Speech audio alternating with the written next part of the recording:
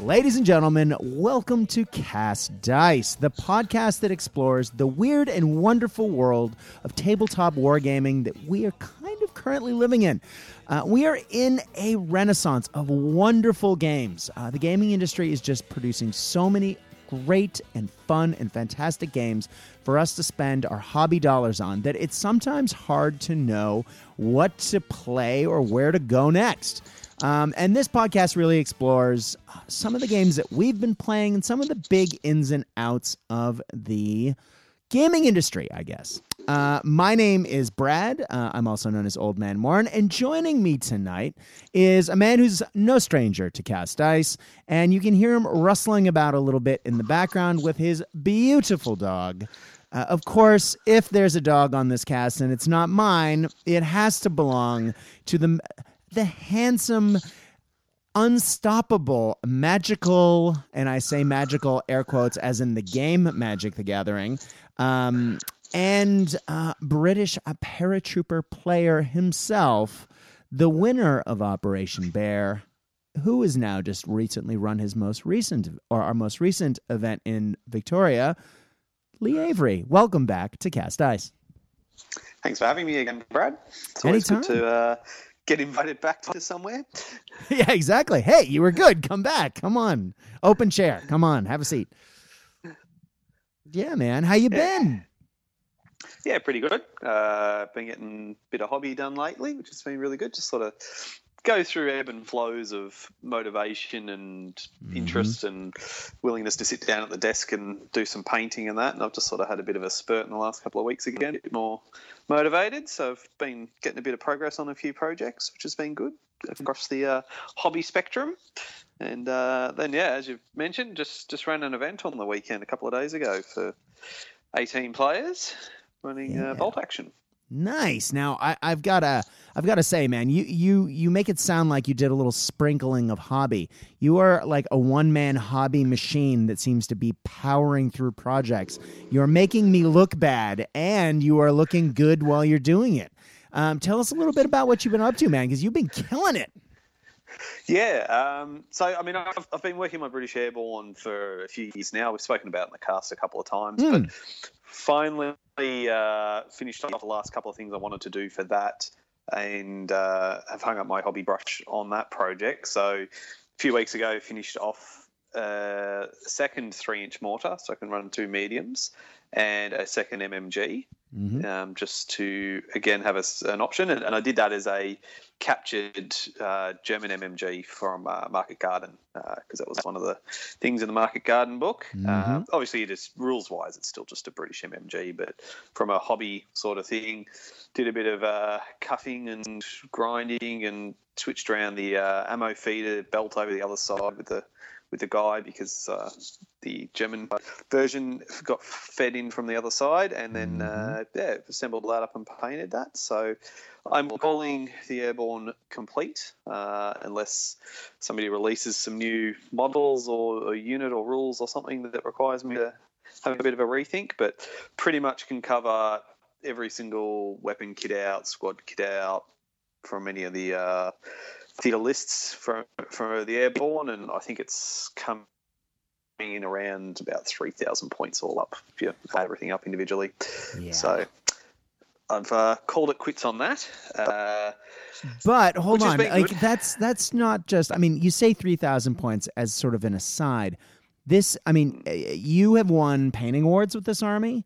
This is one of those things, and the entire army is painted consistently to an incredibly high standard, and it's not, and you sort of brushed off, say I've been working on it for a couple of years. You have, but I mean, that is not an insignificant amount of time to have contributed to one army to such a wide, span of models. Your Airborne army is huge, and it's just it's an incredible hobby project. Yeah, I think I've got about 50-ish base infantry painted up, maybe a little bit more. Then there's the 24 well bikes, and I've made themed objectives, and there's some other bits and bobs in there as well. And it's been an on and off project though, in between other hobby things as well. So I generally might paint up 8 to 10 guys or something, where that's a combination of weapon teams or another squad or something. Do that and then go do something else. So, But anyway, I've put that project down as being done now. It all fits in the one hobby bag for events, so I can just carry that along with all my bits and bobs and tape measures and dice and all that sort of thing. Themed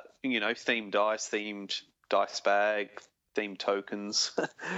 It's all one package. It's good to get that off the desk. And I play War Machine as well. I've just been doing a bit of painting on that. Finished off a couple little squads there. Just sort of got the mojo. It's a lot different going from painting historical camo patterns, very green, brown, drab sort of stuff, to painting a fantasy style setting where you can break out some blues and some reds and some oranges. And the models I've been working on lately, a lot more flesh sort of visible. It's not just sort of hands and a face, there's legs and arms, and so a bit more work on that, trying to get that right. And when you talk fantasy, you've got different sort of beasts, and War Machine's got steam jacks and all sorts of things in it. So you're dealing with a variety of stuff, and it's good to actually just break out colours and paint something different and do some sharp highlights and do something that pops a bit more on the table than sort of the trying to be sort of historical,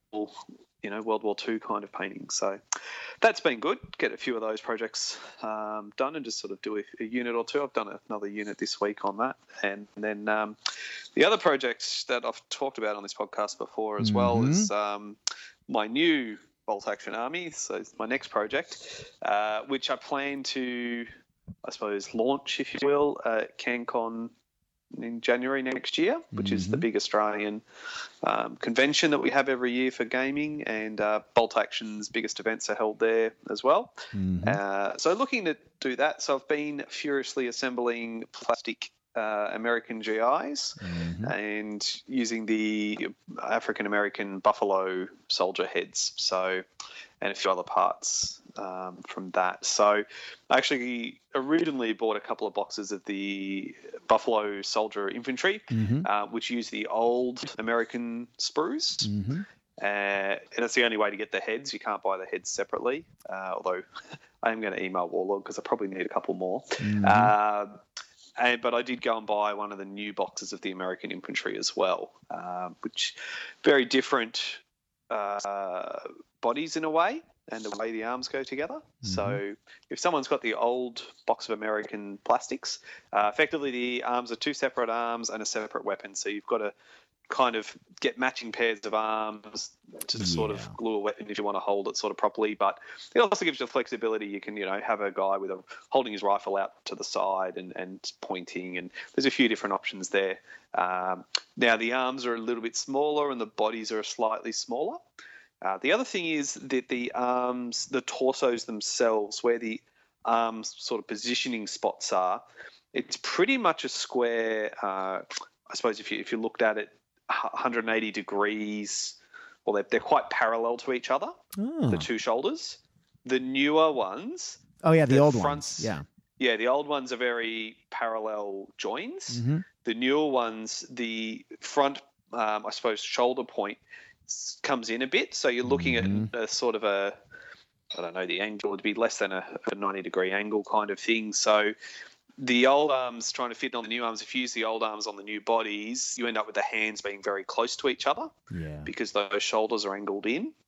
And the reason they've done that is they've gone to a lot of pre-paired arms. So the arms and the weapons are all one piece on the sprue. So when you cut it off and then you just slip it on. Now, the other thing is it's also slightly wider because the torsos are just a touch bigger. So if you try putting the new arms on an old torso, you end up with gaps because you can sort of stick one side, but because it's expecting an angle, it's angled slightly, but it's more of a squared off on the old torsos.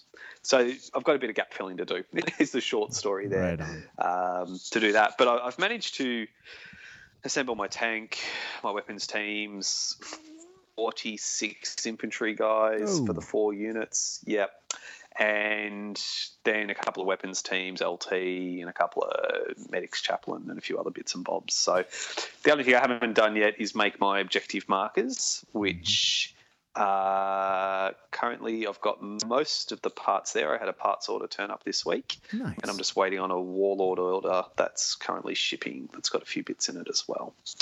Now, That's all coming together. I have a question for you, because you are using the old metal heads on the new plastic bodies. I know from when I was assembling my Japanese Greatcoat army and mixed matching arms from a number of Warlord kits, that the heads were often a bigger problem. Trying to match heads to bodies was sometimes a bigger hassle than getting the arms to match. Do the metal heads from the old Buffalo Soldiers match the new bodies? Yeah, I haven't had any problems with heads at all. Oh, good. I had one snap off on me on the weekend, but that's probably because I grabbed the head and as I lifted, I probably pinched and flexed off the shoulders. That's my own fault. But yeah, no, they've all been fitting into the sockets fine. I haven't sort of come across any problems. I think they're probably designed because Warlord there is a whole range of metal heads there available for head swaps, and particularly artillery crews and things like that weapon crews come with a lot of different head options. I think they've probably made the plastic gap the right size. Yeah. So yeah, I certainly didn't have any issues. I did have some issues with some British ones though. The old style Jeep, the body for that had a very small neck hole, and it was a very high button shirt, so it was just this tiny little socket, and the actual head that came with it had a tiny little neck bit. So trying to do head swaps with that didn't really work, and if you bought separate metal heads from the range, they were much too big. They just looked ridiculous on that smaller body. But the guys on the bikes, the well bikes all came with separate heads as well, but there was only two choices there. But I did do some swaps there with some of my artillery crew heads just to sort of mix up and get a bit of variety through the different units. Yeah, because, I mean, I think that's a hangover from back when Warlord bought the original bolt action range. Some of their oldest lines were actually made prior to Warlord owning bolt action. I mean, clearly Warlord made the bolt action game, but previous to that, they bought the bolt action range of figures, and then they added to it. And they've added an unbelievable number of models, and over time, Warlord's gone from sort of matching their own style to sort of innovating. And I mean, some of the newest models, for example, a lot of the new winter models, the new winter Germans, the new winter American models are fantastic, but they're slightly different scale from some of the original bolt action models. They're slightly smaller, better detail, I think. Probably cleaner castings because the molds are newer. But they're both great. They're just different. So if you try and match between, and once you base them and you have them in an army, they're not going to necessarily look different because, they're different sizes humans. But if you try and take the head from one of those models and put it on another dude, all of a sudden, the model's not within scale within itself.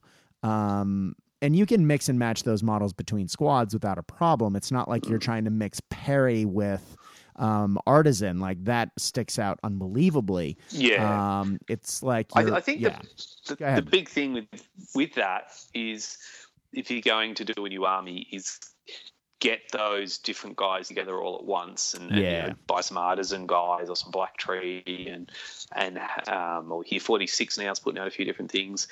Get all your different guys that you're going to get from different manufacturers and mix your squads up at the start. Yeah. Because what's happened with me is I bought a bunch of Warlord stuff at the start. I ended up picking up a few Black Tree figures and did them up as different units. And when you put them on the table, they look very different. But if they'd been mixed through the squads, probably wouldn't be as noticeable. And it'd just be a variation in, this guy's a little bit bigger. But hey, people come in all shapes and sizes, but you don't sort of get that when you've got specific units from different manufacturers standing next to each other. It just sticks out a little bit. So trying to blend it from the start if you're going to start a new army, or you've just got to stick with the one range.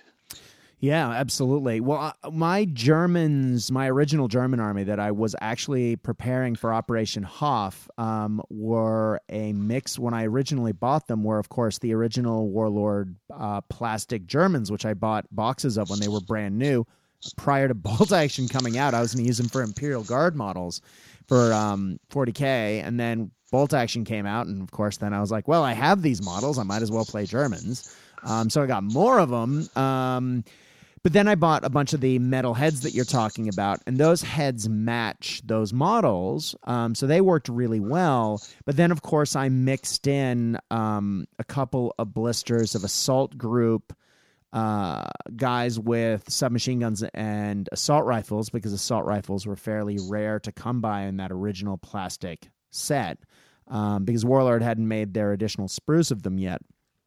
And then I added a couple of Crusader Germans and a few other poses just to get variety, so it wasn't the same 5 poses over and over again. And I know that's what you strive for. But once they're all together, they all blend beautifully. But I think you're right. I sort of accumulated all those models at once and then painted them as a group. I think if I tried to paint them now, man, they would stick out. And I have artisan guys in there as well. But yeah, I really like that army. And as I was pulling it back out for Hoff, I was thinking, yeah, I mean, I know I talked at one point about rebasing this force, so I might do that. But I think what I'm gonna do, if the madness takes me at some point, is knock the arms off of about half of them, because the one criticism I've have of that original Warlord kit was that the rifles were sort of really thin and like they're almost needle thin. It was the first kit Warlord did in plastics. Yeah. And so what they do now, and what they did even in like the kit after that, was to rectify that. They couldn't, of course, correct the original kit because, you know, the tooling had already been done. So I have a mountain of plastic rifles now. Now I can replace maybe half of those rifles with the arms the way they are, and it wouldn't be a problem.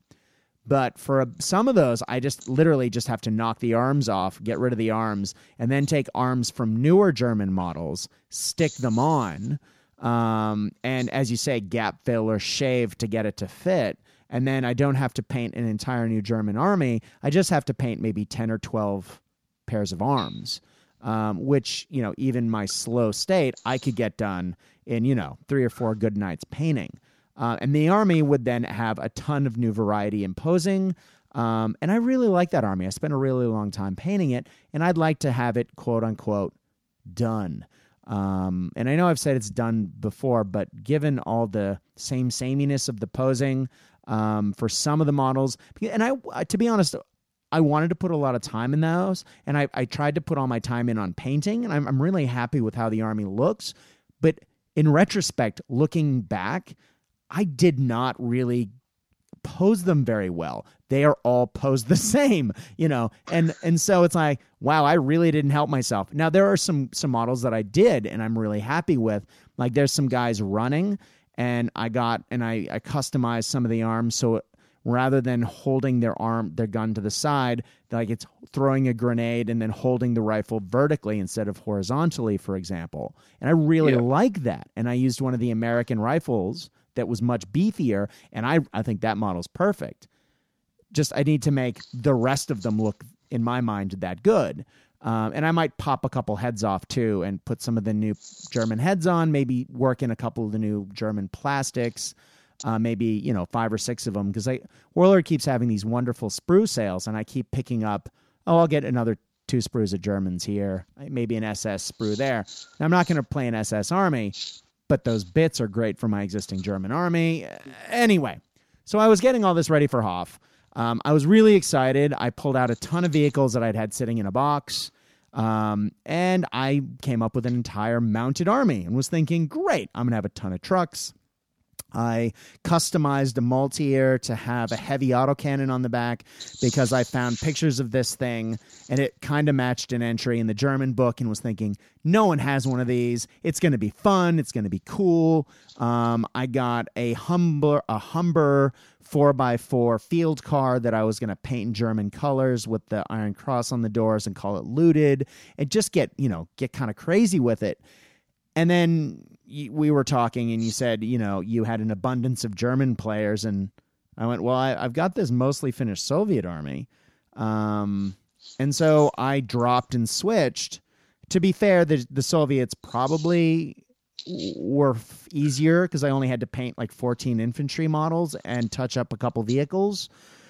But for those of you who know how slow I am as an infantry painter, there's a reason I don't often paint infantry. I'm dead slow at it. I think I probably would have been faster painting the 7 vehicles. But I got the army done late the night before, and I got to go to Operation Hoff. So I'm very thankful that you asked me to switch over, or you at least said, hey, I've got this problem, and I offered to switch over because I finished my snowsuit army, which started out as Finns in snowsuits. You guys may remember me talking about winter onesies way back when. That army I've literally been painting models for 5 years. It is now done. It is in the case. It is completely finished, and it's Soviets and snowsuits. Now you might say Finns and Soviets, that's sort of sacrilegious. Well, there weren't really Soviets and snowtroop suits models until recently. And if you actually look at the pictures in the Soviet book of the guys in the white smocks over their uniforms, the models are perfect. They're a perfect representation of that. So I don't apologize for using some thin models in snowsuits to, same hats, same white smocks, very similar rifles. I can't tell them apart. And I cut a bunch of the submachine guns and the rifles off and replaced them with Soviet gear so they look Soviet-y. I don't know. What did you think, Lee? Yeah, I think the whole force ties together well. I think there's plenty of people out there with all sorts of proxies and counts as, and here's my Matchbox truck that's actually a truck, a half track or whatever. So I like to the winter onesie, and let's be honest, how many different ways can you make a onesie for winter operations? They're all pretty damn similar. So and it comes across. I think the white certainly stands out a lot. Certainly on a traditional sort of World War II table, they certainly stick out a bit. Yeah, there was a lot of jokes because I did have some of the Warlord models of guys on skis. I had one squad on skis because I really wanted to. Back in the day, Dave of War, I used to needle him about skis and I can put skis on my troops. So I put skis on my troops. But then, of course, I didn't plan any white boards because we were playing Bagration, and that's in the summer. So we joked around that, how do you go up a hill on skis? You go side by side, like the baby steps sideways, or you go up V. So I was like, oh yeah, my guys are walking up the hill in a V. So yeah, it looked a little visually strange sometimes, but man, that white, because there weren't any white boards, they popped. Yeah. Your opponent can never accuse you of trying to hide your models in rubble. Yeah, that's for damn sure. Well, let's start talking about Operation Hoff itself then. Since we're talking about the armies, let's talk about the event. So tell us, this is your brainchild, man. You've mentioned it before, but now that you've run it, walk us through what is Operation Stop the Hoff. Yeah, so this is an idea that's sort of been bubbling away in the back of my head now for a few years. I picked up probably, let's say 8 to 10 years ago, some old Flames of War campaign box sets that they produced. Yeah. And they did one for Market Guard and they did one for Bagration. I picked those two up. I'm not sure if they did any others. They were the only two that I ended up seeing and buying myself. But effectively, they're really actually quite well produced little boxes from Battlefront. They came with sort of these large fold-out, full-colour maps that are sort of like board game type boards, so they're quite durable.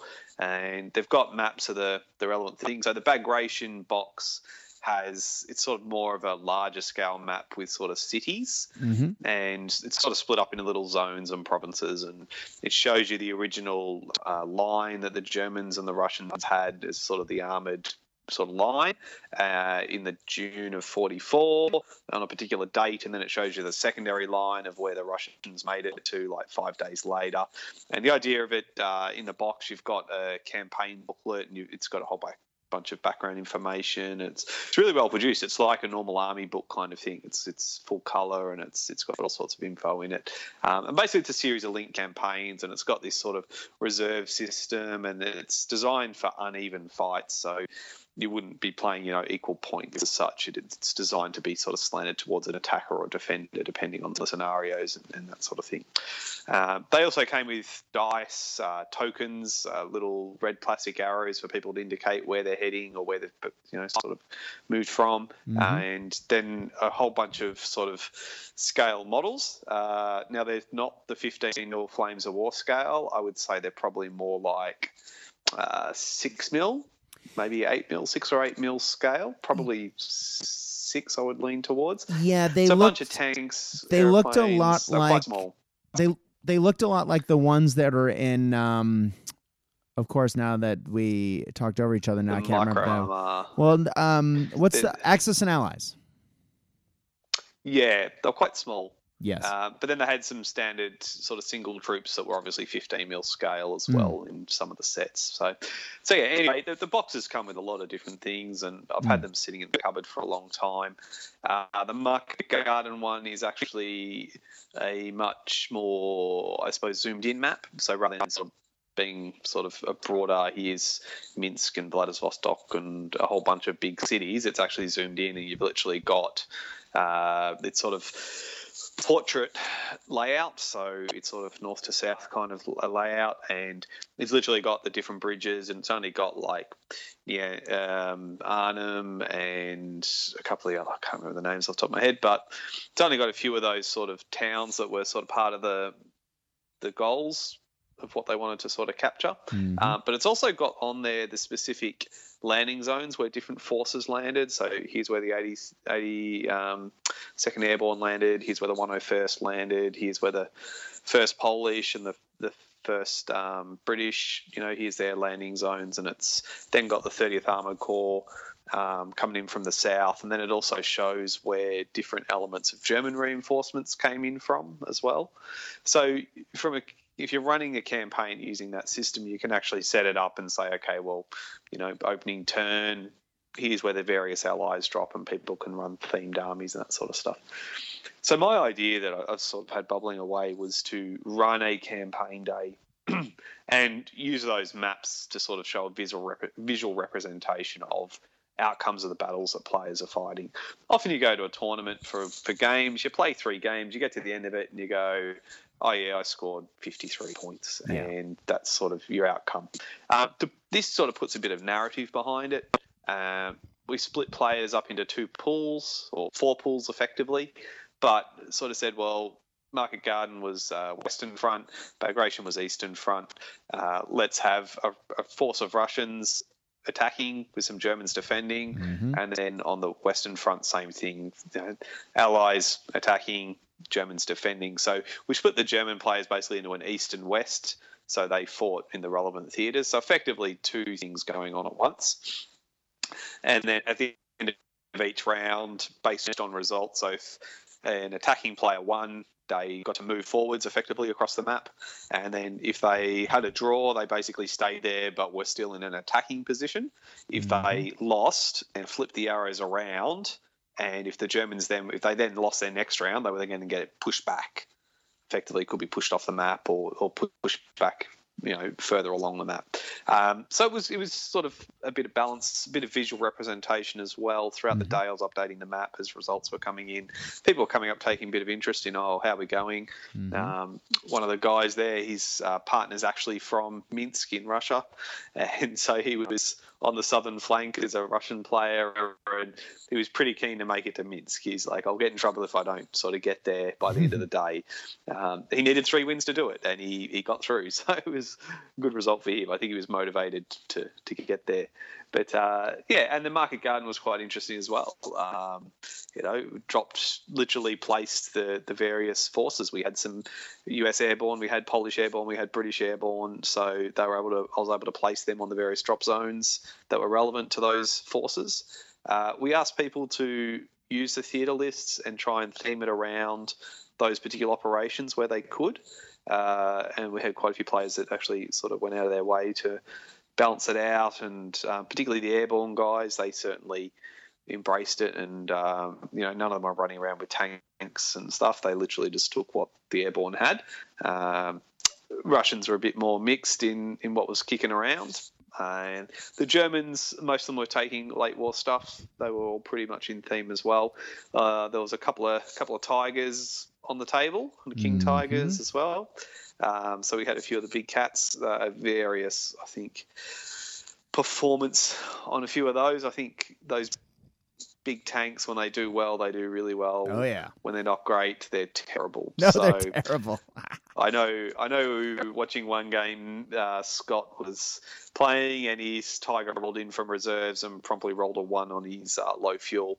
So literally rolled on the table and stopped and sat there for the rest of the game. So still had a reasonable field of fire, but it sort of took him out of putting pressure on in a way. Yeah. Different stuff. So the 2 different fronts as well. I ran 2 different sets of missions. So those fighting on the Western Front had different missions to those fighting on the Eastern Front. We utilised a mix of the rulebook missions and the BAA.net missions. Yep. That were sort of refined back in 2016. Mm-hmm. So the general idea behind that, the Market Garden ones are more objective-based, sort of capturing stuff because I was trying to capture the bridges. Eastern Front, basically the first one was really an assault. I think trying to break out, I think it was. Yes. The idea that the Russians are trying to break through the German lines, and then the following missions were really around then taking ground. So and then finished up with sectors. I think we finished them up on. So really around let's break it and then get through and then capture ground. Mm-hmm. Whereas the other one was really more around, well, we've got to capture this bridge or the objective. So trying to theme it around that. So that was interesting as well.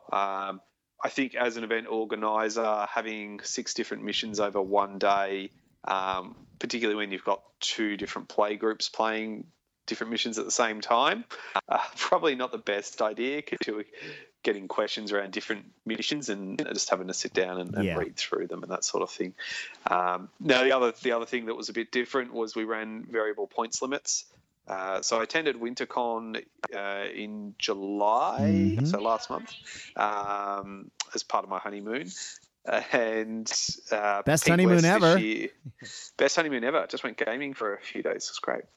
And Pete West ran it this year with variable points level, so a de-escalation event. So we started with big points on the first game, and then we played lower point games throughout the day, which was actually really good for the mental strain on your brain as you go through the day. So I thought we could do something similar for this event.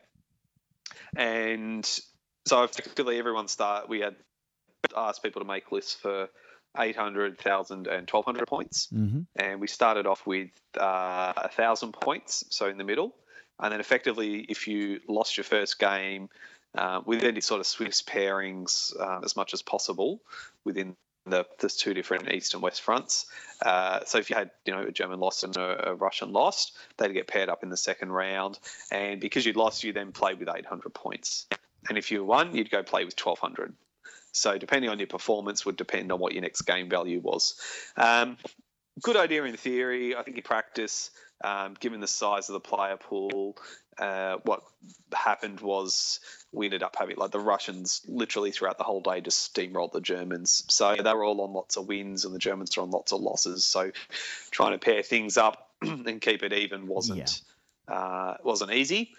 So a few people, I think generally a couple of people ended up having a 1,200 point game, but most people were playing 1,000 points and 800. Mm-hmm. And then for the last round, just time-wise, we ended up just running over time. We started a bit late. lunch ran over a bit as well, and then we just sort of rolled on. So the last round, I basically said, let's just play 800 points, just in the interest of time, just because I didn't want people sitting there till late in the night. So, yeah, I think a few people got their 1,200 point lists out, but mostly it was 800 and 1,000. So I think in the future, maybe just keep it at that points level, because also people picking out the different lists every game, having to sort of it's slowed them down a bit as well as far as getting prepped. So just sort of from an event management point of view, novel idea, worth having a crack, or do the Pete West thing and literally say first round's going to be this many, second round this many, third round this many. Yeah. That might have been better, and then people could have had stuff prepped and ready a bit easier rather than them finding out as they're getting paired up what they're going to be playing.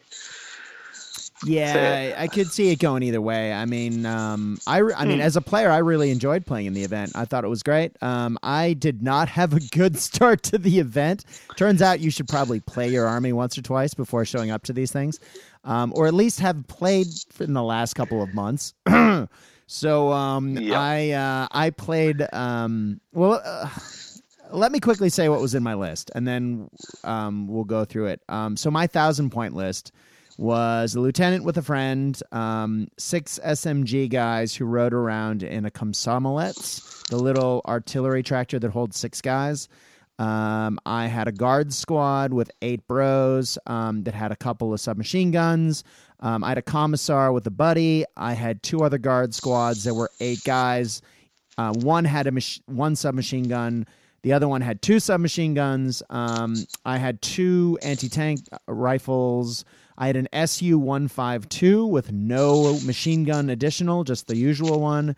And I had 3 trucks with machine guns on them.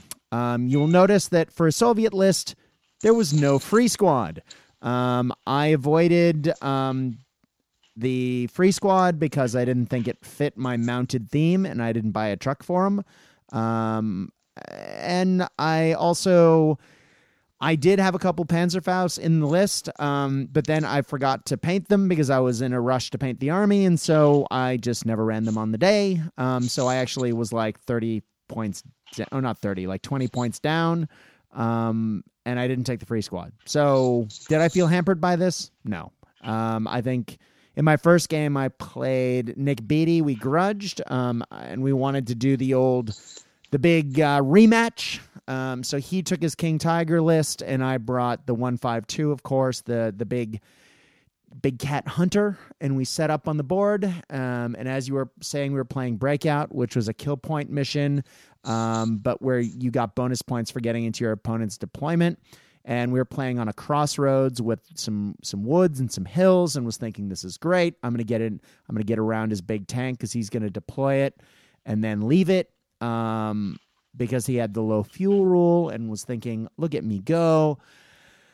And I think the game went fairly well until I tried to bring my 152 on in heavy cover to take a pot shot at his Tiger, and I forgot to take the height of the hill into account. And so I rolled it on and I took my shot. I missed, and then Nick took his return shot, and we took a look, and I really should have thought about this in advance. I was having such a good time playing with Nick, and I hadn't played in a while, that I actually hadn't really put my head down to the table. And when I actually looked from his tank, my tank was wide open, which pretty much, he kept hitting my tank, penetrating it because it's a super heavy AT gun. But then he kept rolling a 1, so my tank kept going down with 2 pins. Finally, he missed, and I was able to rally and get my tank out of the way. But that basically his King Tiger then was able to bully my army with its machine guns, with Tiger Fear, and with its super heavy AT gun. And I had I had one bad roll with Tiger Fear, which I don't mind. I mean, it didn't ruin the game. It was just one bad turn, but it kind of stalled. So it meant that I couldn't get in his deployment. So he very soundly beat me. He played it well. And I don't think I played terribly, but I think that one really stupid mistake with the 152 early on in the game hampered me. I really should have put my head down at the table. It was a rookie maneuver. I can't believe I did it, but yeah, I can't complain. I had a wonderful game, and yeah, it was great. And then I went on and played another gentleman, Peter, who I'd never played before, a fine gentleman who's also playing Germans, of course. And I played him in The Wreckage of a City, which was great. I hadn't played on that board either. And we played Sectors. And we ended up drawing very close on kill points. I think he pipped me by 1. But he was able to get all of his vehicles and one of his squads into my deployment zone.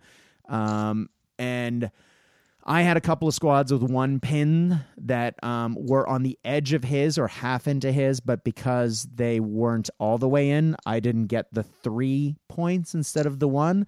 So even if I'd gotten in, I think we probably still drawn. I just would have been on the other side of that draw. So again, great game. Had a really wonderful time.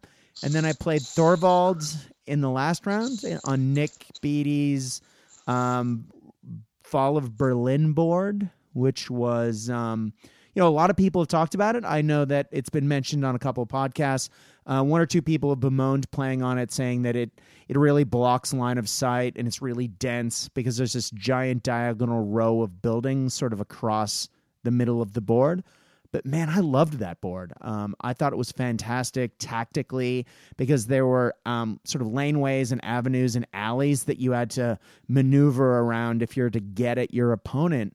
And we were playing, I can't think of which one it was, but it's the mission where there's one objective in the middle and then sort of 2 diagonal objectives across from one another, and you need to get your opponents and defend your own. And it just meant that it made for really tactical maneuvering to get around in and around those buildings. And I just had a wonderful game. And then it was close, but I was able to hold the center objective against Thorvald, so I pulled that. So at the end of the game, or at the end of the day, I should say, I went 1 loss, 1 draw, and 1 win. So yeah, I spent most of the day playing with my 800-point list. But that was fine because the 800 list basically dropped out the 152 and replaced it with the SU-76I, which the amazing Jacob Lotz converted for me a couple years ago, and I painted, and just it was really nice to put it on the table, which is basically the Soviets captured Panzer IIIs and built a superstructure on top and put the same gun that was in the Su-76 in it, which is the variable gun that could be fired as a light howitzer or a medium AT gun. And yeah, it was just an enclosed, it was like a Stug almost, with a smaller gun. And it was just a lot of fun to drive around. Lighter armor. But I'd never really, I'd played a few funsy little games with it, but it was sitting with this army that had been waiting to be finished, and it was a lot of fun. I'm just glad that I was able to get it out and get it down with the rest of the army, and yeah, it was great. So, yeah. I had a lot of fun. Yeah, I was sending some of the other boys little photo updates during the day, and I sent them a little picture of your corner of the map, and I said Brad's been in the same spot the whole day, hadn't been able to break out across the German lines. Yeah, it's true. I was the you were talking about the wild success of the Soviets, and I kept thinking, except me.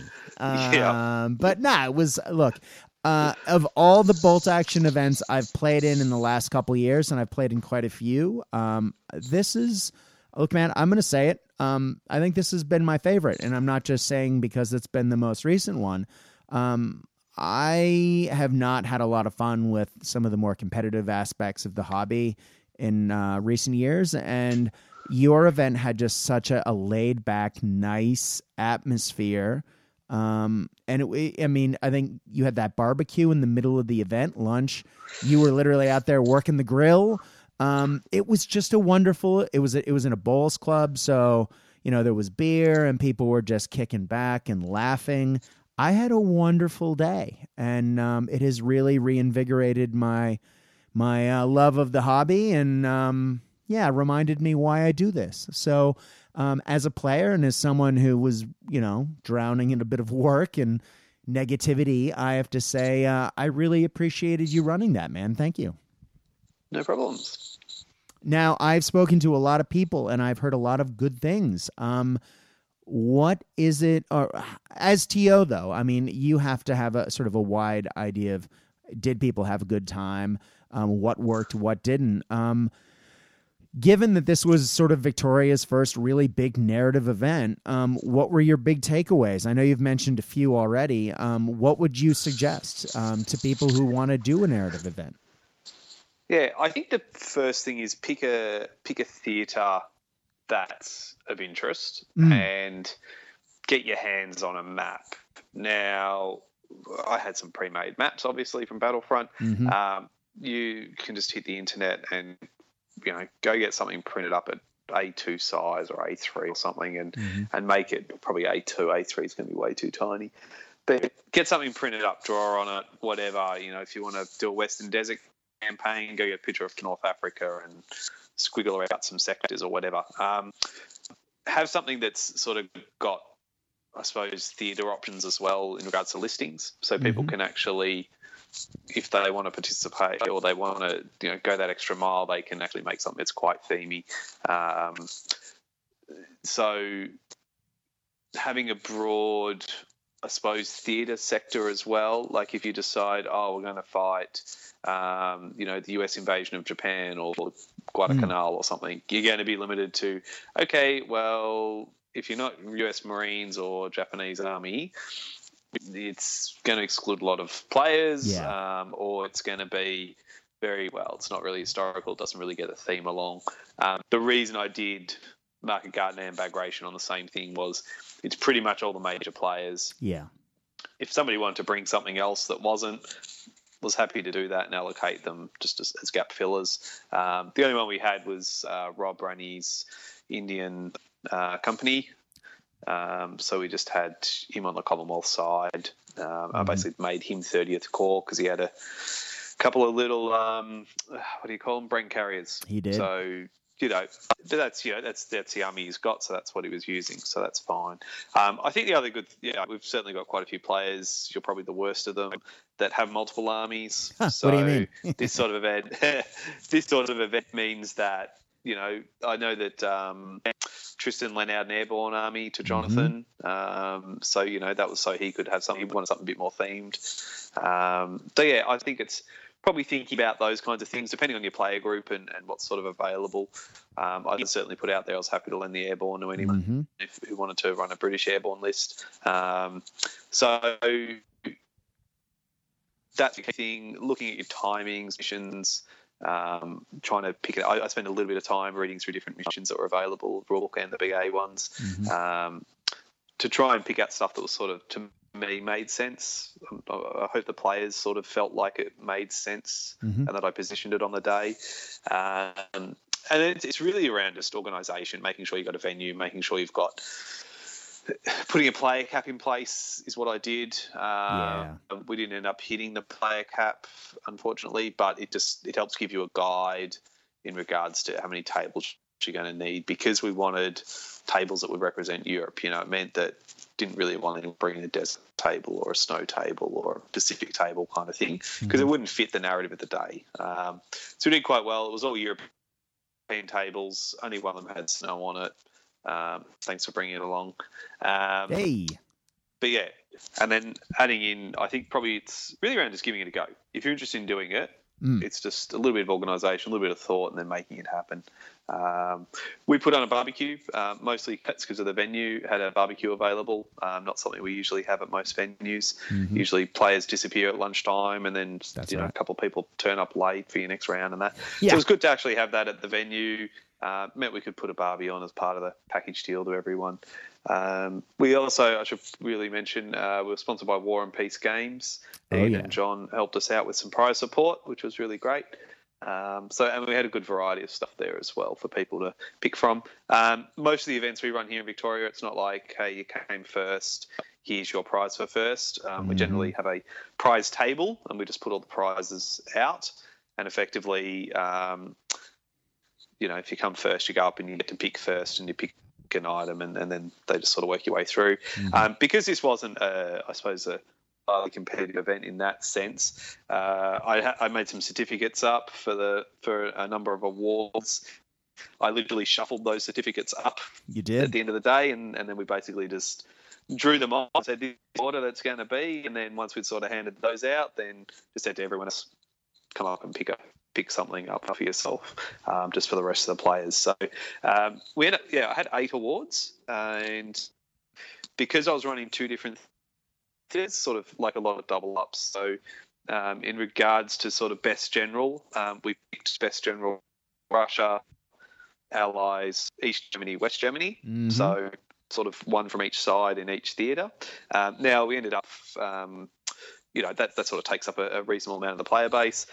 Best painted was player voted, and we did best painted German and best painted rest of the world. Now yourself picked up the rest of the world, and our best painted German went to Nick Beattie. Nick Beattie, yes. Thanks for the reminder. Yep, no worries. And now both of those votes, you both pipped the other person by one vote. So most, there was sort of real 2 clear Ally people and 2 clear German people with the votes, and then a couple other people picked up a vote here and there as well. So they were all player voted, and so that was good. And that leaves me with 2 other awards. Oh, Hannah Swag, so best themes.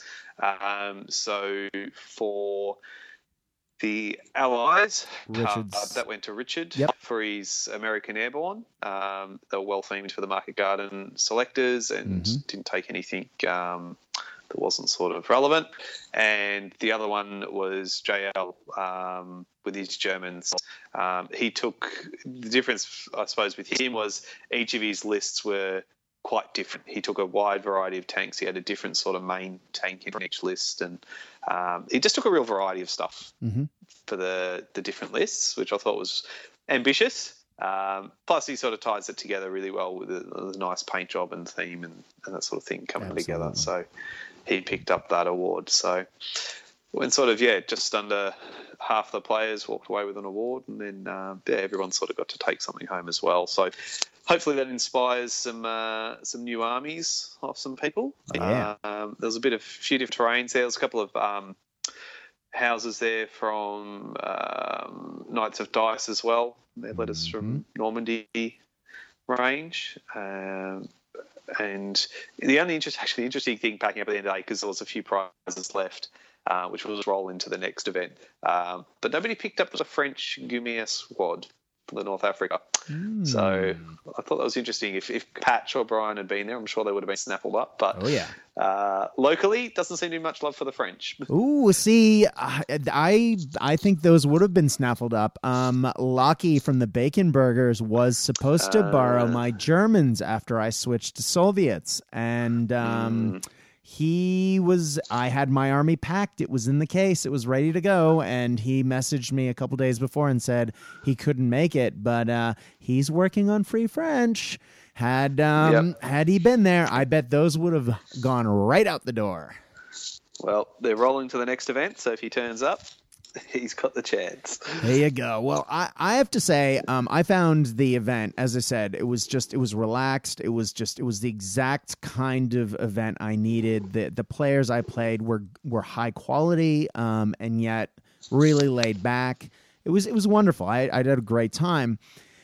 And you've inspired me. I had planned to maybe do a Conflict 47 event before the end of the year, but then sort of after Operation Bear was so big, I kind of burnt me out a little bit in that I had a lot of resubs at the last minute. I had a little bit of player drama after the fact because people wanted to look up, votes for different things, and it was a bit much, to be honest. But your event has really kind of, I mean, I don't want to copy you, and I'm not sure if you're taking pictures of your dog at the moment, but I heard the click of your phone.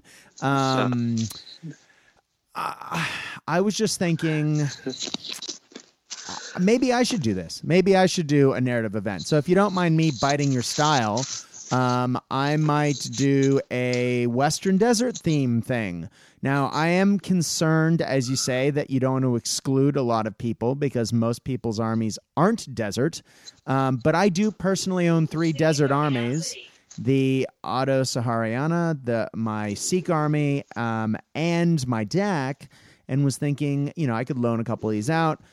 So what I'm thinking is having an event, keeping it small, maybe about the size of what you ran or smaller, have it run it in the city at Good Games because I love the venue and those guys really know how to support, a TO and an event, and maybe do half desert and do half something else.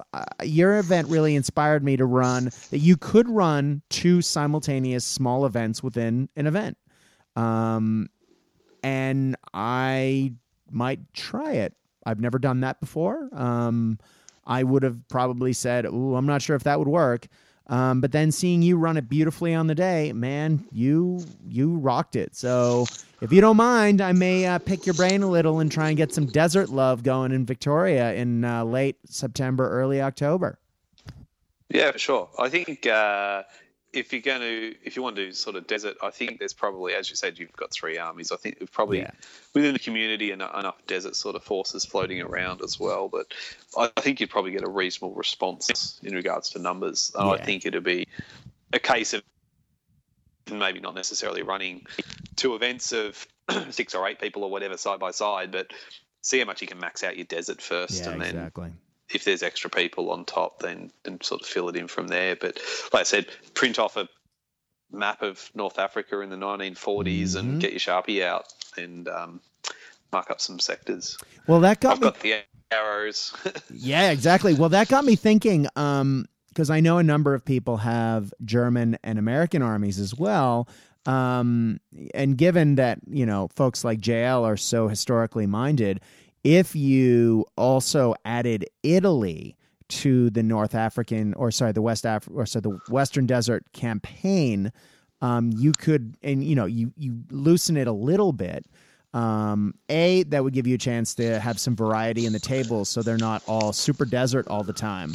But it would also allow players that maybe have a generic German army to maybe dial down the late war and dial up the mid war.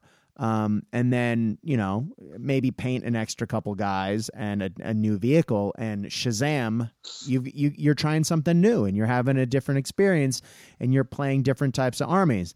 I have nothing against late war. I like late war as much as the next guy. I just would like to do something that's sort of deserty and that would fit that sort of time period. I don't know. Certainly add in Crete, Sicily, and Italy, exactly. Is sort of that Mediterranean area plus North Africa, and that is certainly fit in theme without a hassle. And I know quite a few of the guys have forces that would certainly fit into those. And I know a couple of people at the moment actually I know are building forces for Italy, myself included. My Buffaloes are actually for Italy. Pedro's working on his Italian paratroopers. I know one of the other guys the other day was saying he's building a German casino base list. So you've certainly got a few options there. And someone else was doing Crete German Fallschirmjäger as well. Oh, that would be so cool. Would love to see those armies on the tabletop. And if you get like me, I don't never say never, but actually having the event to paint the models for is just a great Kickstarter. Motivator to get people to get things going and get things done. I think that's my plan of attack. And the other thing is, I have to say, I've won a lot of trophies for a lot of events over the years. Not so much recently, much more when I was younger and more competitive. But I've never won a best painted ever. So I'm incredibly happy about that. So yeah, pretty excited. It was nice. And I had put together this giant display board, and I had actually, because there's a lot of debate about display boards and whatnot through the Land of Misfit Toys / the home of Cast Dice Facebook page, I know some people had contacted me through that. And so I put some pictures up and started some online debate. And a lot of people said it doesn't matter. Some people said it does matter. Some people this, that, and the other thing. I was thinking, well, I've never really done a display board for bolt action. I should probably give this a go. And then I literally pulled out I got some white construction paper to go on the picture frame that I put my models on the day for your event. And I put out all the models and I started to draw the circles around the bases so I could cut and sync them all. And then had lined up the buildings and the little hills and the trees and had everything set. But then I looked at all of these models in white on white bases on a white display board and went, nah, that all matches. That's all the same. And then I took all of those models and all of those vehicles and I put them on the black base that I was going to cut and everything, stick everything to, and it popped. And I went, yep, I'm just going to do that. And so, yeah, turns out contrast, like we talked about a couple episodes ago, turns out it works sometimes. So, yeah. Yeah. If you're going to have camouflage guys, put some really bright green flock with flowers on it on the base. Yeah, exactly. Just give it something to look different against. I think that's the thing. I know Tristan D's Partisans painted those up, which I think's from Jacoby with Blotz he was painting them up for, and had this beautiful display board in the last event, and you're sort of looking at it and then you're sort of like, oh, hang on, this guy's in that room. Oh, hang on, this guy's in that tree. Oh, hang on, this guy's... Because it was just blended a bit too much. Like, unless you took the time to actually look, you wouldn't appreciate the paint jobs and be able to look at the details and stuff like that. So, and Ben Llewellyn as well, same thing. Just his guys just blended in too much with sort of displays and that sort of thing. It's trying to get that contrast the right way. Yeah. I just think it's handy to just have a tray to carry things around between games. Amen to that. Oh my God, it was so good. Just gives you something, an event just gives something for at some stage somebody will knock their tray over and everyone can just do a sharp intake of breath and look around really quickly. Yeah. Oh, it hurts. Oh, man. It does. Every time you look at it and you go, oh, the winds. Oh, the burn. Oh. Yeah. All right. The pain. Yeah. Well, let's change gears a little bit. Now, we are talking, we have sort of mentioned the fact that the Western Desert book is coming. It's coming very soon. But there's a little snafu online and some early copies got out electronically. And they've been kind of making the rounds. So rather than going through the book, this book, as if you listen to my upcoming episode of the Official Warlord Cast, I interviewed the author Roger. It's actually a great listen. He explains a lot of his choices for what's in the book. I highly recommend listening to that. I think it's one of the better interviews I've done. And I don't just say that. I think it's an excellent conversation. He was a wonderful guest. But he talks about how much he covered in the book. It's, I think, the thickest book that Warlords come out for Bolt Action yet. It's almost 170 pages. It has 19 missions. It has... including missions to play entirely new types of armies. We have new national rules for a bunch of armies. We have new army lists for a bunch of armies. There is the armies of Free France in the desert. And we get special forces army lists and the missions to play them with a ton of history, with new units. It's a beast of a book. And I know there's been a lot of debate about the Italian rules.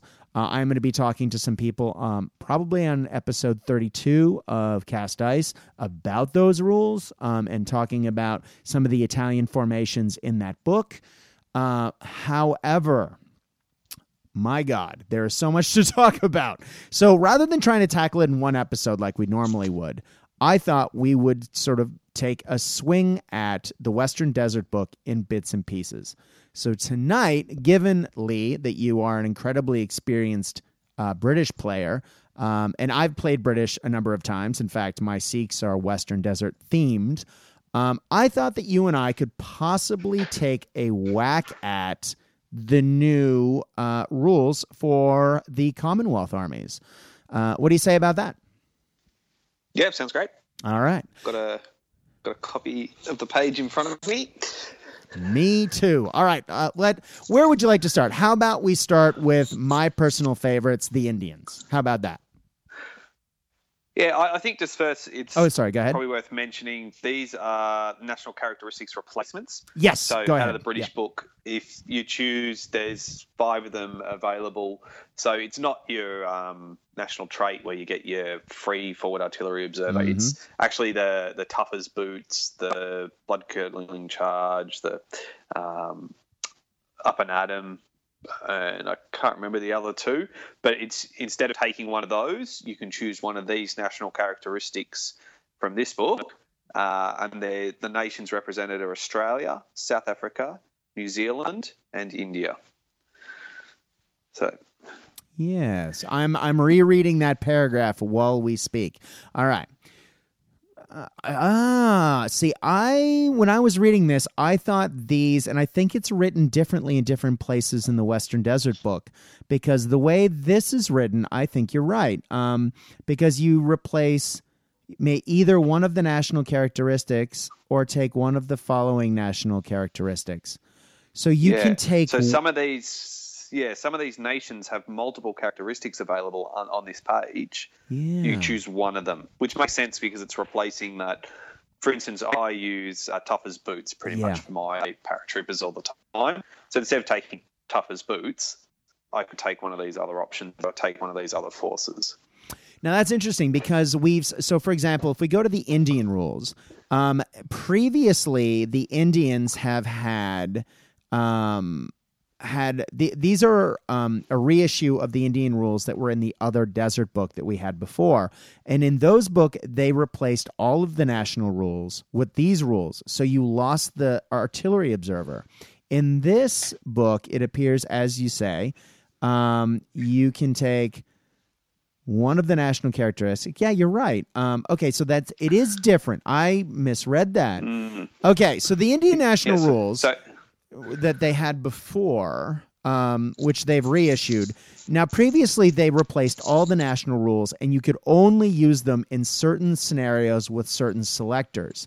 With this one, the national characteristic, you're right, it's not national rule. Oh, that's interesting, is unsurpassed bravery. So basically, it's whenever an infantry unit or an artillery unit fails a morale check and would otherwise be destroyed, take this test again and apply the second result. So this is a rule that we have seen with the Soviets, and I used a lot on the weekend. That's a great rule. Lee, what do you think? Yeah. It's every time I played. So Rob and Hari are the 2 main players that we sort of see around with Indian companies. But yeah, like you say, you remove the artillery observer, but they get the unsurpassed bravery and the manpower of the Empire. So they get a free unit and then the reroll and leadership. Now, under this, it's saying, well, if you use these lists or this option, you could still have your artillery observer, but you've got to choose one of these 2 sort of characteristics. Yeah. And, of course, the second one you mentioned is the manpower of the Empire, which means 10-man reg squad. Yeah, which is great. But what's interesting is you can purchase additional equipment for this section as well. So if you really want to have the LMG in that squad, you get basically a 10-man regular squad with an LMG for 20 points. Which I like. I like that. I like that rule a lot. I would prefer to replace all of the national rules like it had done previously, because I would rather have the 10 dudes than the artillery observer. That's really interesting. All right. Well, yeah, I'm glad you pointed that out. I totally misread that. Well, would you like to talk about the Australians next? Yeah, so the Australians have 2 options. One's aggressive patrolling. Effectively, what it means is the Australians automatically win the roll-off for who places forward deployers first. So your snipers, observers, spotters, etc. That's, in my mind, it's very situational. It's going to be mission-based. It's going to be, you need to have those sort of units in your army, and your opponent does it to make it really a proper advantage. So I feel it's probably a little bit too situational for me. And the other additional thing is no enemy that fought deploy can set up within 18 inches of a unit already deployed instead of 12. And they spot hidden enemies at a range of 18 rather than 12 inches, which again, very mission dependent. I think if you're playing a series of linked campaign games or maybe playing through the missions in the book, there's probably a lot more hidden setup and ambushing and those sort of things, where it's probably a bit more relevant. So I think it's going to be very specific. And then the second one they've got is Never Give Up.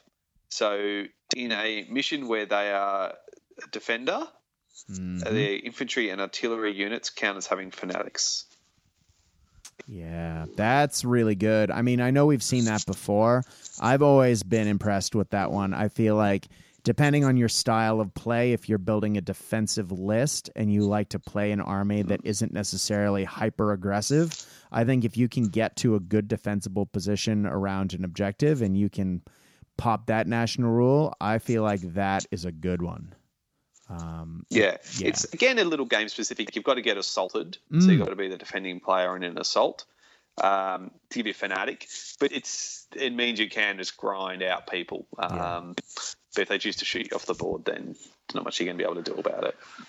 As someone who's played a lot of Japanese armies where you have fanatic, and if you're on an objective, people look at assaulting you going, I don't want to do that because you have fanatic. Now, if you all of a sudden have that rule and you're defending, that is a hell of a deterrent. People don't like to assault that. And it means that if you can go down with that squad, they're going to be hard to shoot off, and they're going to be a bastard to dig out and assault. So I think that is I think that's a great rule. I mean, it's very characterful, and I think it's very effective on the tabletop as well.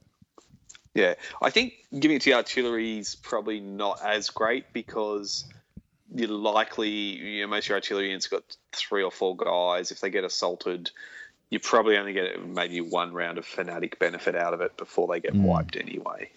But yeah, it's a good little interesting one, an alternative to Toughest Boots or Up and Atom or something like that. So, I could see people certainly using that one. Right on. Bit of flavour. Well, we have some new ones here that I believe for the South Africans. Now, they get 2 possible choices. One is Bloody Mindedness, and that's whenever a South African infantry or artillery unit receives a hit from non-HE. Place a pin marker as normal. However, if no casualties are caused, the pin is automatically removed. That seems really good. It seems crazy. Effectively, the only way to put pin markers on a South African units are going to be hit them with HE or you've got to cause a casualty. So those long range, I'm just going to shoot, I'm going to need 6s to hit you, I'm just going to try and put some pins on, I think you're going to find they're going to be very mobile and not having to worry about leadership and giving orders as much. Yeah. Because I think they're going to end up ignoring a lot of pins. I would certainly take the spend the points and put a medic in, because just the option of right? every now and then they're like, you're like, roll a 6. No, you don't. I think that would just be a bit of a multiplier going in on that one. It's an interesting rule to put in. I have absolute zero knowledge on the South Africans' involvement in the World War II.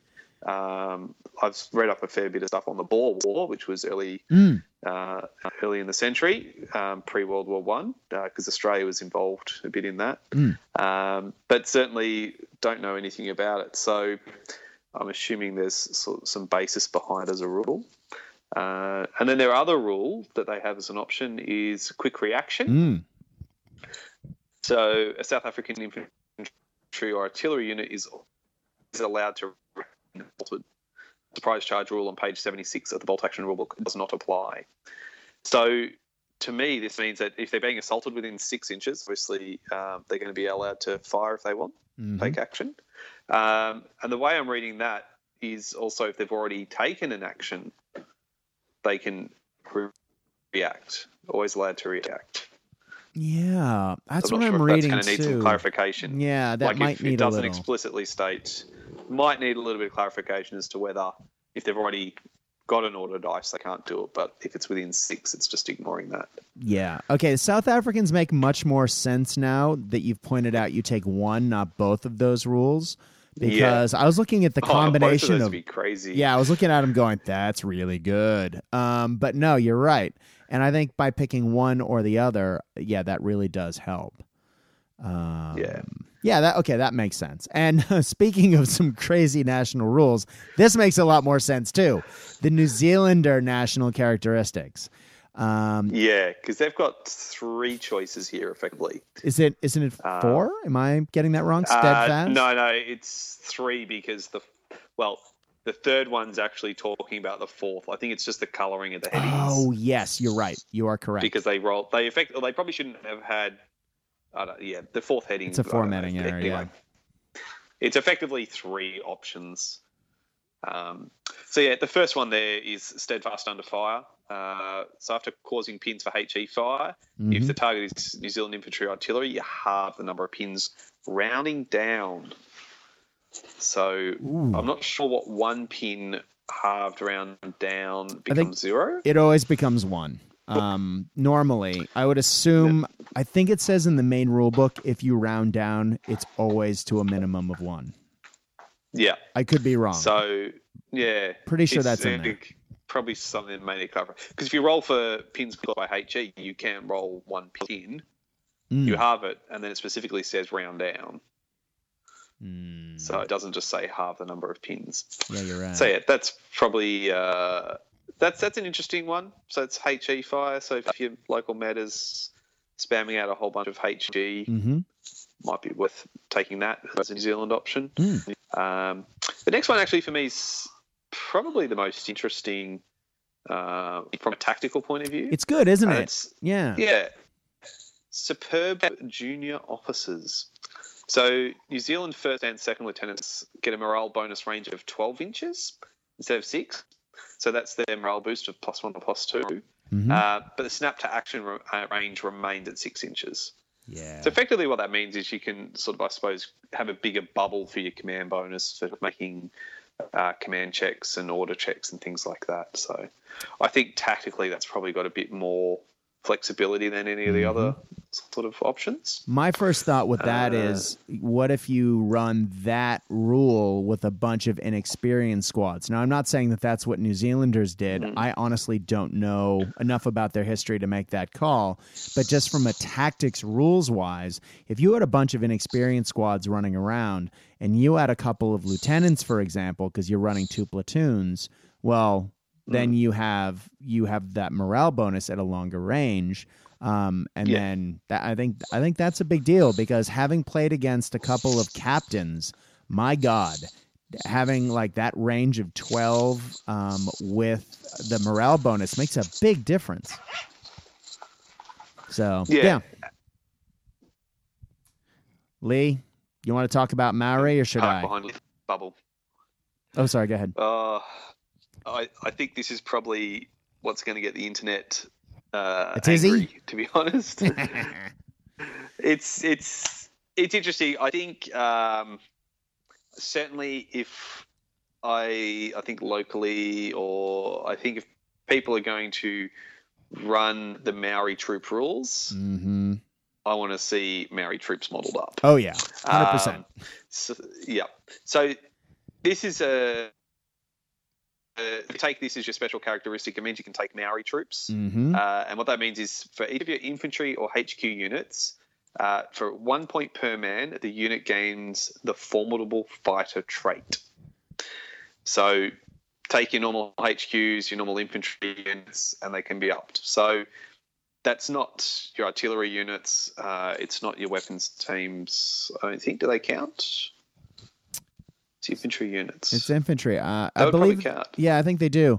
Now, this is why. Okay, this is why I thought that nations were able to get these. You got all of these, and you replaced the nation ones, because it says Maori do not benefit from any other New Zealand national characteristics.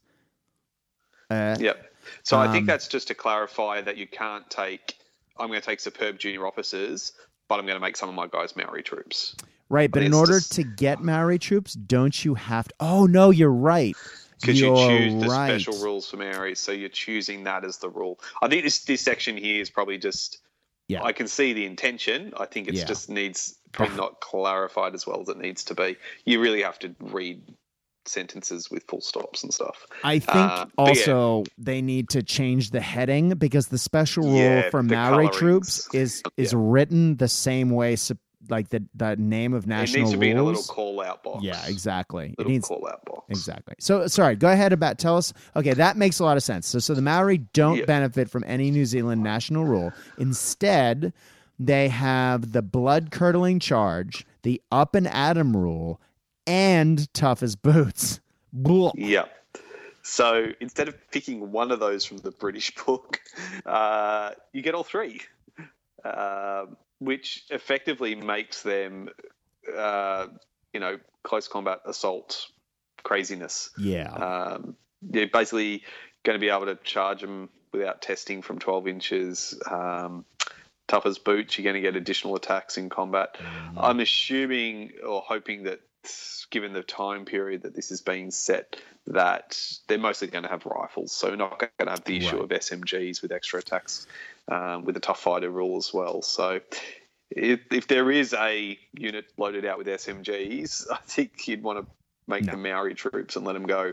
But yeah, like if you take Maori troops as your option, then you can't take the junior officers or the steadfast under fire. So I think there is that balance. I just think if somebody wants to make a really aggressive force, I think your option these days is you take the Maori troops, and for a pointer guy, you're going to get a pretty good payoff, I think, if you want to go out there and assault people. Well, I'm looking at that and I'm thinking, I'm pretty sure if you're running a reasonably historically accurate list, I mean, the Maori troops those rules were rolled in with the early war squads, which have one SMG, one LMG. Now, if you try and roll that rule, for example, on top of, God forbid, Gurkhas, which I'm looking at this, I'm wondering if, by the letter of the law, will some players, thankfully not in Australia typically, try and do that? God, I hope not. That would be terrible, because it's only that 1 point. I mean, if you're playing reasonable stuff, I don't see that being a problem. I think it could be abused if people are silly. Yeah, having not read the whole book, I'm actually curious as to whether there are specific Commonwealth armies in this that says, here's the Australian list, here's the New Zealand, here's the South African, here's the Indian. So if you use the New Zealand one, Gurkhas won't be an option. It's going to have set things. So not necessarily a theatre list, but here's the national list. Then there's obviously theatre selectors as well. There isn't? There is not. That was in the previous book. All right. And I think what ties in with this is, so for example, the Indian characteristics, as we said, came from the old Desert book, and it was tied to a specific selector. And those rules kind of were meant to go together, and so now they're separated and you pick one of them. The New Zealander ones were provided by David Hunter, Ubergruber, with Warlord Games. He submitted it, and it was turned into a PDF that Warlord turned out. And of course, the Australian national characteristics were done by, I believe, Brian Cook and Patch, and I think Mark Barber tied him up for the Papua New Guinea book. But those are back from the old Australian PDF that was distributed by Warlord, but was written by those guys.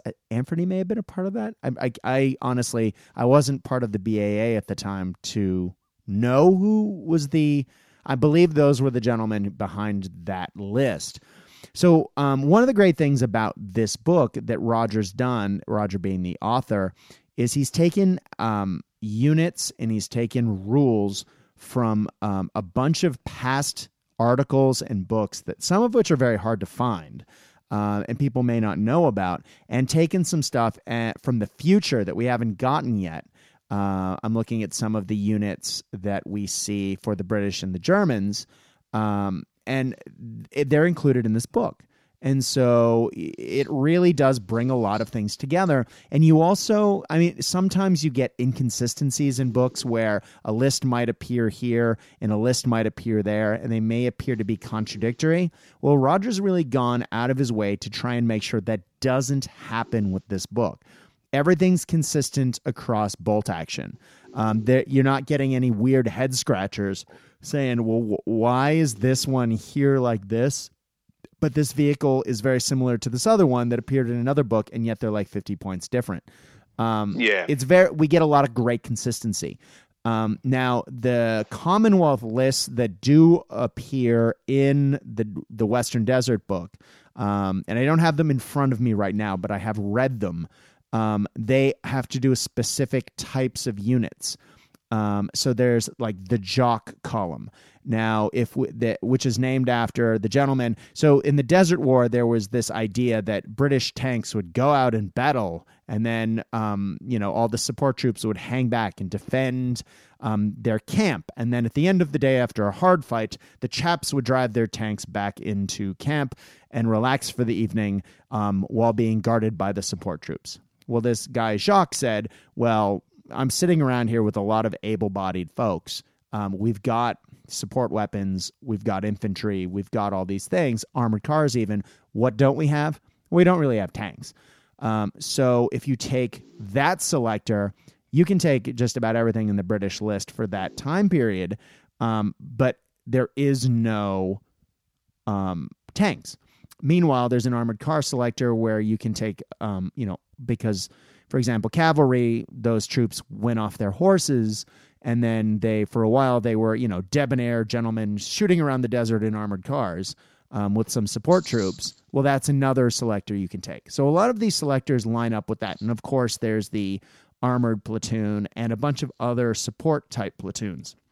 What's interesting is each one of those theater selectors gets almost a bonus national rule tagged onto it for using that selector.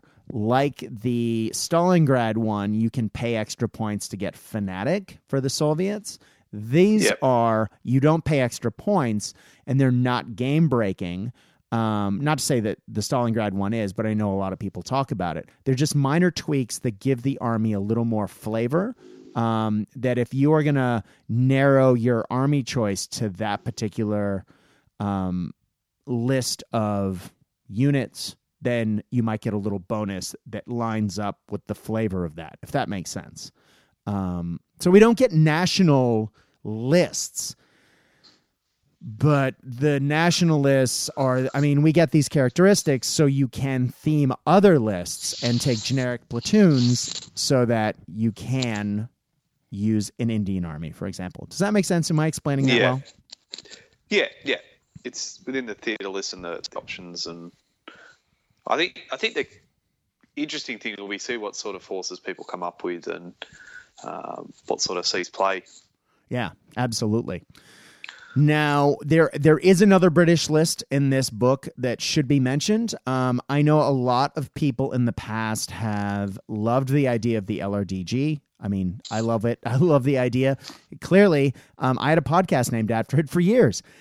However, a lot of people have said even though there is a selector, the selector doesn't necessarily, it's very limiting. It's hard to make a list for an LRDG that isn't sort of samey as itself. And the national rules don't usually line up.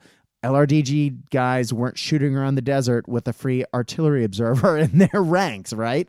There is a new set of rules for the LRDG.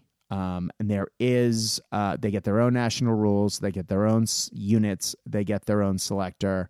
It really does take them out of the box and sort of gives them a life of their own. Likewise, their Italian counterparts, both the Auto Sahariana and their later AS-42 riding buddies are in there. There's also there's SAS selectors and rules. And there's a special German special forces Brandenburger unit, Hecker's troops. Kampfgruppe Hecker is in that book. So there's just a ton of stuff. But one of the other things, while I'm on the subject, and I'm sure I'll mention it when we get into the LRDG and the Auto Sahariana in more detail, is one of the missions in that book. And this just impresses me. It's a simple little thing, but I just love that it's there. Is lists like that don't often have missions that you can play them without it being a little weird sometimes. Like shoehorning an army like that into a normal mission doesn't always work. They're sort of not conventional forces. And what this book gives us is a mission, a Raiders mission. And I love that. And it's written in broadly with alternative sets of rules, so you can adapt it to other theaters, to other armies, and you can play it again and again and have different objectives and outcomes. And I just think that's really clever, the way it's done. And I believe Sam from the Down Order podcast had his thumbprint on that particular mission. And if so, I really do take my hat off to him for that, because that is one of, as someone who likes to write missions, I read that and went, oh yeah, that's a keeper. I like that mission. So, and apparently, Lee, your wife is in the background asking if you're finished.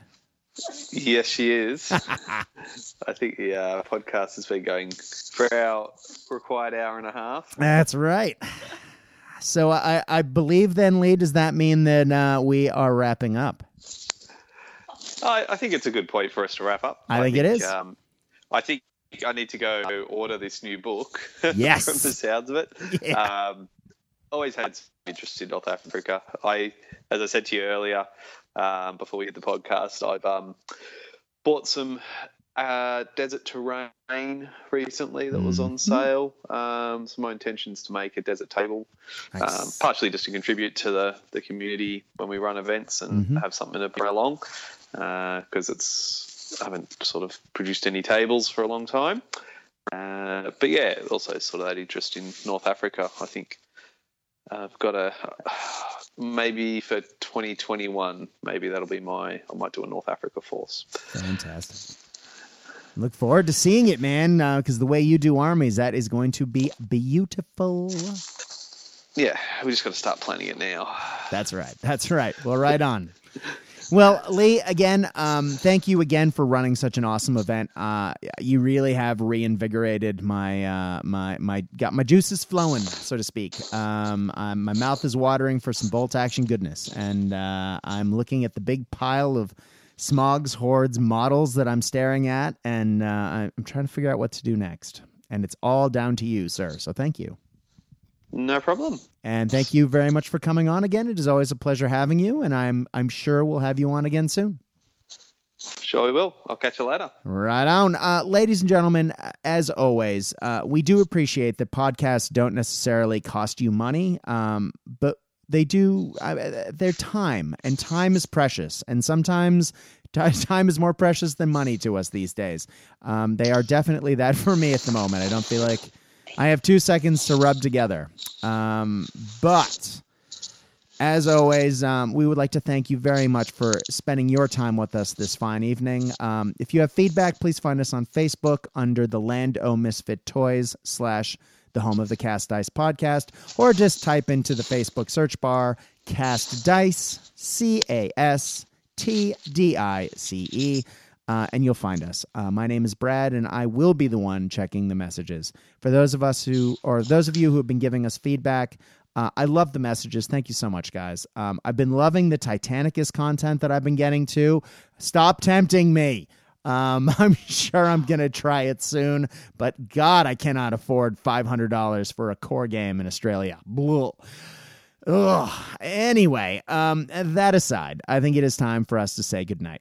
And as always, I have to say, I hope that your dice roll hot. I hope that your beverages are cold. But when you are playing the games that we love, more than anything else, I hope that you are having fun.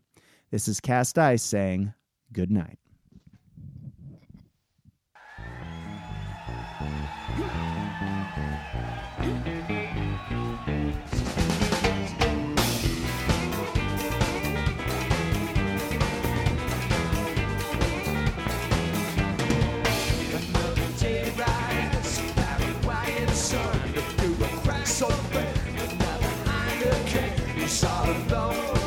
He's in his little room, he's all alone, but he's back on and loaded.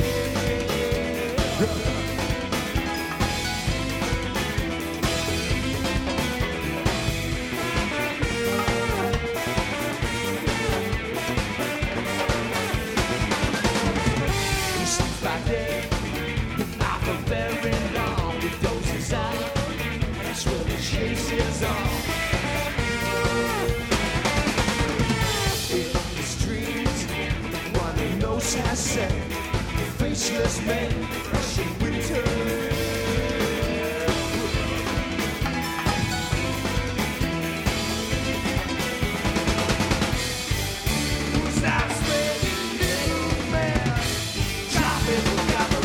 Without a time, this man, this world I see, beat up every night and it has dream.